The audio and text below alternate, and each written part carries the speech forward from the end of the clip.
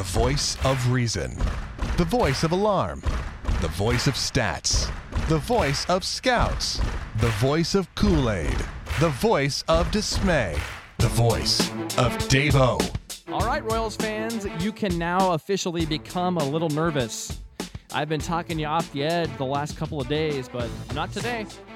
Welcome into Clubhouse Conversation. It's Dave-O with your dish for Game 3 of the Seattle series as the Mariners complete the 3-game sweep at Kauffman Stadium. 2-1. Back-to-back days now, the Royals have squandered great pitching performances. The Royals also lose the season series to the Mariners 5-2. And yeah, I told you yesterday I was fine with the last 3 games. Well, I mean, let's go through it. The Royals weren't scoring many runs other than the Iwakuma game, but you lost to Anibal Sanchez, great major league pitcher. Plus, you had already won that series, 3-1. So, oh well, who cares about that last game in Detroit? Iwakuma on Friday, Shields didn't have it. You were able to come back, knock him out, get 5 runs. Good offensive effort. Holland didn't have it. You can easily move past that one because that's going to happen. Yesterday, well, it's iffy, but again, Chris Young, who has been a slightly above average pitcher this year. So you've lost to 2 great ones. One slightly above average. But today, no, you had to win today. You had to maintain a little bit of your momentum from that fun 10-game winning streak. And you had advantages in pitching the last 2 days. You could not get swept at home by the Mariners. No possible way. You could lose 2 out of 3 and be okay. You couldn't get swept at home by the Mariners when you hit the pitching edge 2 consecutive days and lost both of them 2-1. And now you've got to face Cy Young Central the next 2 days. So, I mean, you've lost all the momentum you had now. You've lost the bandwagon fans who were going to fill the keg, give you some momentum, buy some more stuff, help convince David Glass to spend some more payroll or maintain the payroll going into next year, maybe add some players this year. I mean, you've lost those people now. They're not coming back until you get back to 8 or 9 games above 500. A lot of people now are saying same old Royals. So the diehard people listening to this right now, like you and I, we get it. We know it's still a small sample size. We know it's not time to officially panic, but it's definitely time to be concerned, and it's definitely time to be a little bit panicked. Because let's be honest, the Royals get swept by the Dodgers. They've completely lost all the ground they made up. And they're back to 500 team. They're probably going to be 5.5 back of Cleveland or Detroit, 4.5 at the minimum. You're probably 4.5 back of Detroit. If you get swept in this series, you're probably going to be 2.5 out of the wild card. You're back to 500, and you've lost the town that you had behind you. So the Royals now are going to have to step it up against the Dodgers. They're going to have to win at least 1, probably 2. Now, if they get 2 in this Dodgers series, you can throw the Seattle series out the window because that's a great job. And I said coming into this homestand, 4-5 was the minimum, absolute minimum worst case. 5-4 was the goal, but 4-5 was the absolute worst case minimum. To get to 4-5, you're going to have to win, obviously, at least 1 against the Dodgers, probably 2. So you probably need 2 wins against the Dodgers now and 2 against the Angels. Well, good luck. We'll go through the Dodgers series at the end. The Royals have 1 slight edge in that series and 2 pretty big disadvantages. But let's talk about this game. There's not really too much to say. Yordano Ventura, amazing, but what else is new these days? I mean, he's been on fire pretty much the whole season. 7 innings for Ventura, 2 runs, just really 1 bad pitch, the hanger to Mike Zunino that he crushed to left field was the game-winning hit. 7 innings, 2 runs for Ventura, scattered 6 hits, struck out 6 and walked 2. Great job, Yordano. Did your job. Took it deep in the game, pitched out of some trouble there in his last inning. That was really the only inning he was ever in trouble, real trouble, throughout the game. After giving up the home run and having first and second with nobody out, was able to get Bloomquist on the great defensive play and then pitch himself out of that. But then you had Francisco Bueno, who's been awesome. Outside of his first outing of the year, another 1-2-3 8th inning with a strikeout. Same thing for Aaron Crow. Scoreless 9th. Did allow 1 hit, but struck out a Mariner. So the pitching today was awesome.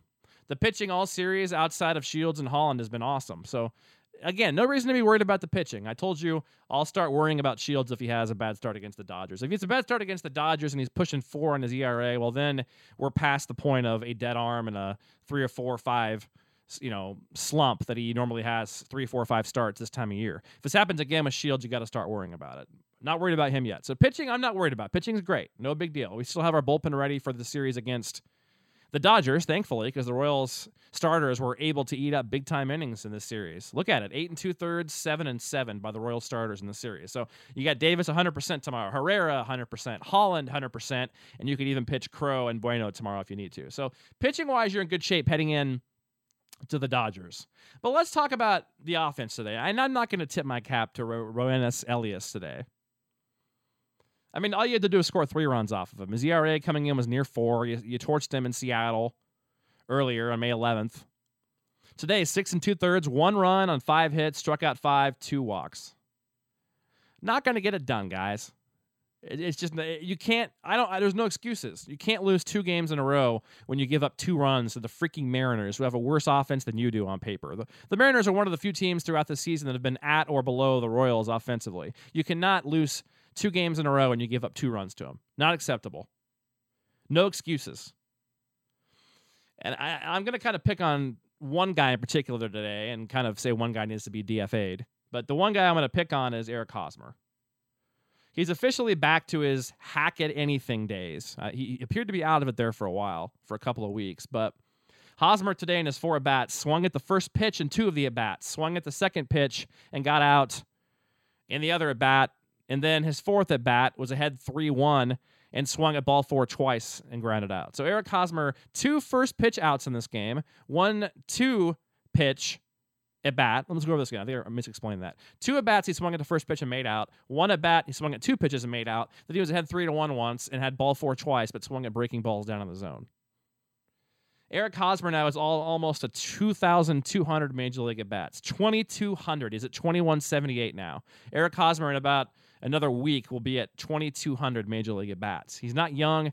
It's time to stop coddling him. You got to at least move him down in the order, period. You may say, well, it's only a difference of 1 at-bat, maybe 20 games a year. I don't care. I want Alex Gordon having 20 more bats than Eric Hosmer. Don't care. The fact that you're making excuses and admitting that, it's only 20 more at-bats. Oh, you're probably right, Davo, but it's only, who cares? If you can improve your team and give your team a better chance to win, that's what you do. Baseball is all about playing the percentages and playing what most likely is going to happen. Alex Gordon needs more bats than Eric Hosmer. It's not freaking rocket science. Flip him in the order. Sit Hosmer against Kershaw. It's time to start sitting him against some of the lefties like the Royals do with Mike Moustakas, who recently has been hitting a lot better than Eric Hosmer has. Stop coddling him. If he's not going to buy into your approach that the other guys are doing out there, the majority of the lineup has been a lot better at their approach, even during these 4 games.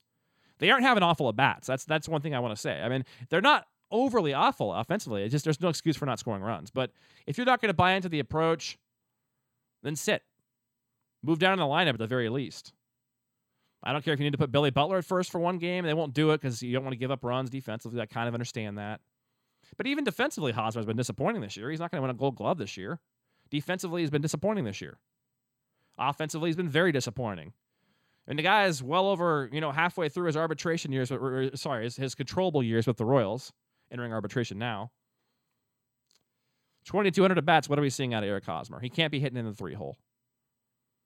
Does he have potential? Of course, he still does. But you can't say that much longer, guys. 2,200 at-bats. It's not like he's Will Myers sitting with a few hundred, 400, 500 Major League at-bats and super young and raw. I mean, he's had time up here. 3+ years at the Major League level. It's time to start producing for Eric Hosmer. The Royals ain't going anywhere if he doesn't, especially if they're going to keep hitting him in the 3-hole. You've got guys like Lorenzo Cain hitting better. Move him up. Escobar, move him up. Gordon, move him up. At some point, the coddling needs to stop with Eric Hosmer. That's my point on him. Number 2, the guy I'm going to call it is Pedro Ciriaco. DFA him. No more.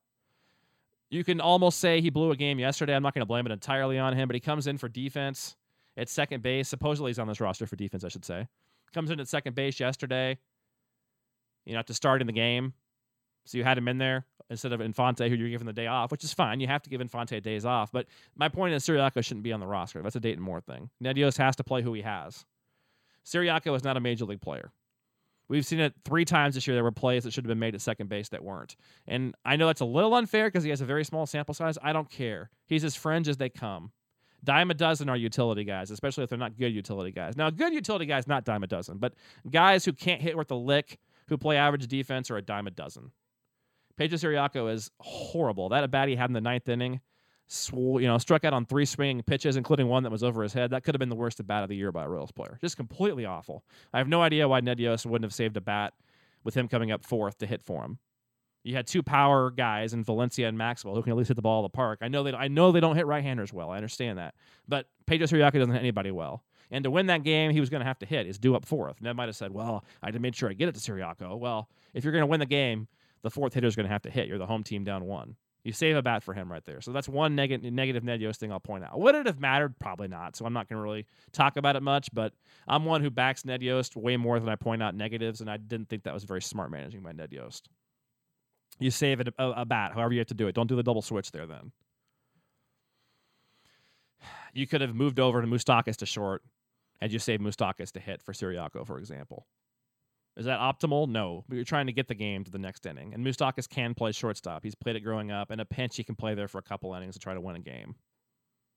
Ciriaco, though, yesterday was the GOAT on defense. It's obvious he can't hit. There's no purpose for him in this team. DFAM, get him off the 40. Bruce Chen's coming off what? He's eligible. What is today? Today is the 22nd. I guess you'd have to wait till Tuesday maybe to DFAM. But really, you don't have to because you need a backup infielder anyway. Bring up Christian Colon. It's time. You wasted a first-round pick on Christian Colon. He's not doing you any good anymore. He is what he is. He's not going to be a Major League everyday player, most likely. The problem with Christian Colon is I don't really know that he's much of an answer at third base, but you're struggling at second base with, not struggling. You've got an oft-injured second baseman in Omar Infante. So first of all, you need somebody who's going to be able to start 30 games a year at second base. Third base has been a problem all year. And shortstop, when Escobar needs somebody in a pinch to give him a breath or gets hurt, you need a competent utility infielder. I've been saying it for a month here on Clubhouse Conversation. Dayton Moore needs to make this move. It's costing them games. Yesterday, especially, with that defensive play. I mean, Ciriaco's in there for his glove only, and he can't make the plays. That's 3 times this year we've seen borderline plays that he didn't make. Not all of them are called errors, but that could have easily cost the Royals a game yesterday. Easily. You got him up there swinging the pitches above his head with guys on base in the 9th inning, striking out on 3 pitches. He's got to go. Get him out tonight. No more excuses. I want Christian Colon up here tomorrow. Is Christian Colon a long-term answer as a utility guy? No.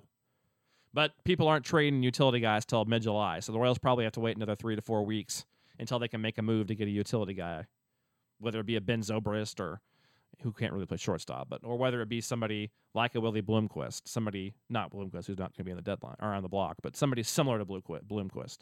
Royals need to make a move for a competent Major League experienced utility guy. In my opinion, that's one of the biggest holes in this team. So did Ciriaco cost the game today? No. Just pointing out that he was bad in this series, and you can't be wasting a spot in the roster for somebody like that. All right, let's preview the Dodgers series. Jeremy Guthrie against Zach Greinke tomorrow. Greinke 9-3, 2.57. Guthrie is pitching awesome lately. Big advantage for the Dodgers, though, because the Royals right now aren't scoring runs against Chris Young and Elias, and I mean, they did hit up Verlander and Scherzer just a week ago, 2 Cy Young guys too, but I don't know. The Tigers were also reeling at that point. The Dodgers aren't really. I mean, they have been, they're not really. I actually haven't really followed them too much, but I know the Giants are reeling right now, but the Dodgers have been pretty steady all season. They're scary good. So, big disadvantage tomorrow. Nothing against you, Jay Guts. I love you. You've been pitching well, but Greinke's Greinke, and the Royals' offense is the Royals' offense right now. Again, unfortunately. Then you've got Danny Duffy against Clayton Kershaw. Big disadvantage coming off a freaking no-hitter. 7-2 with a 2.52. So you're facing 2.57 and 2.52 back-to-back days. Now, granted, that's the NL. There's no DH. You probably add 0.3 or 0.4 to their ERAs. They're still both under 3 guys. They're both under 3 ERAs.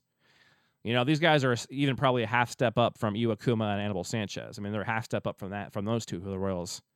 I mean, Iwakuma they hit okay, but not Sanchez. So the Royals have a chance, yes, because Guthrie and Duffy have been really good, but the Royals are going to have to play great defense, which, again, probably defeats my prediction or hope that Billy Butler will start at first, or it's not going to happen. I understand that because you've got to play defense. I just wish there was a way the Royals did have, Ben Zobrist, somebody that could play first base, a utility guy, to give Hosmer games off against tough lefties even.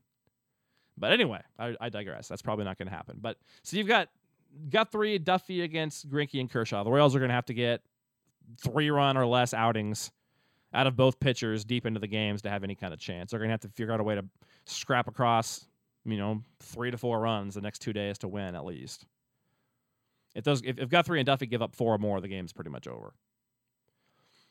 Good advantage. You do have a slight edge. Is the good news coming up on Wednesday? As you got James Shields against Dan Herron. Dan Herron 7-4 with a 3.62. Shields 3.57. So Shields does have the advantage. He also pitches in the AL. You would think he's beyond due for a James Shields shutdown game. So I do like the Royals' chances at winning Game 3.